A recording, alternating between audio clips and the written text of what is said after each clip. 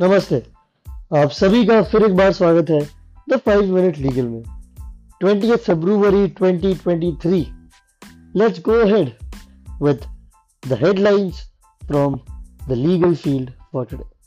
Supreme Court to examine whether senior advocates designation process needs to be revisited.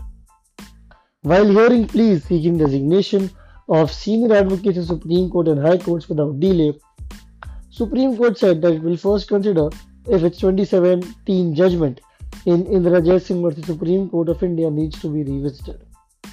The second update, Maharashtra politics case. Supreme Court reserves verdict on reference to larger bench for re-examining Nabam Rebia judgment.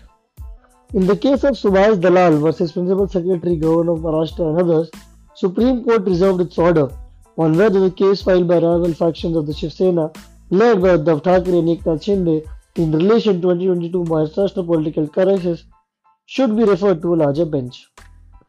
Chief Justice Chandrachud observed that one of the aspects to be considered is whether the Nabam Rebia judgment was applicable at all to the case at hand. Will take a call, says CJI D.Y. Chandrachud, on listing plea against abrogation of Article 370. Over 20 petitions are pending before the Supreme Court challenging the central government's decision to abrogate Article 370 of the Constitution, which resulted in the revocation of Jammu and Kashmir's special status.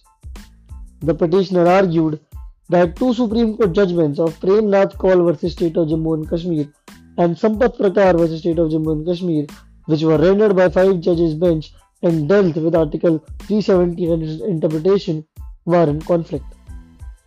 The last update for today. Ouster of civil court jurisdiction cannot have retrospective effect of annulling decree validity passed by it, says Supreme Court. In the case of Ananta Chandrakant Bhosle versus Trivikram Anapanam Konjukar.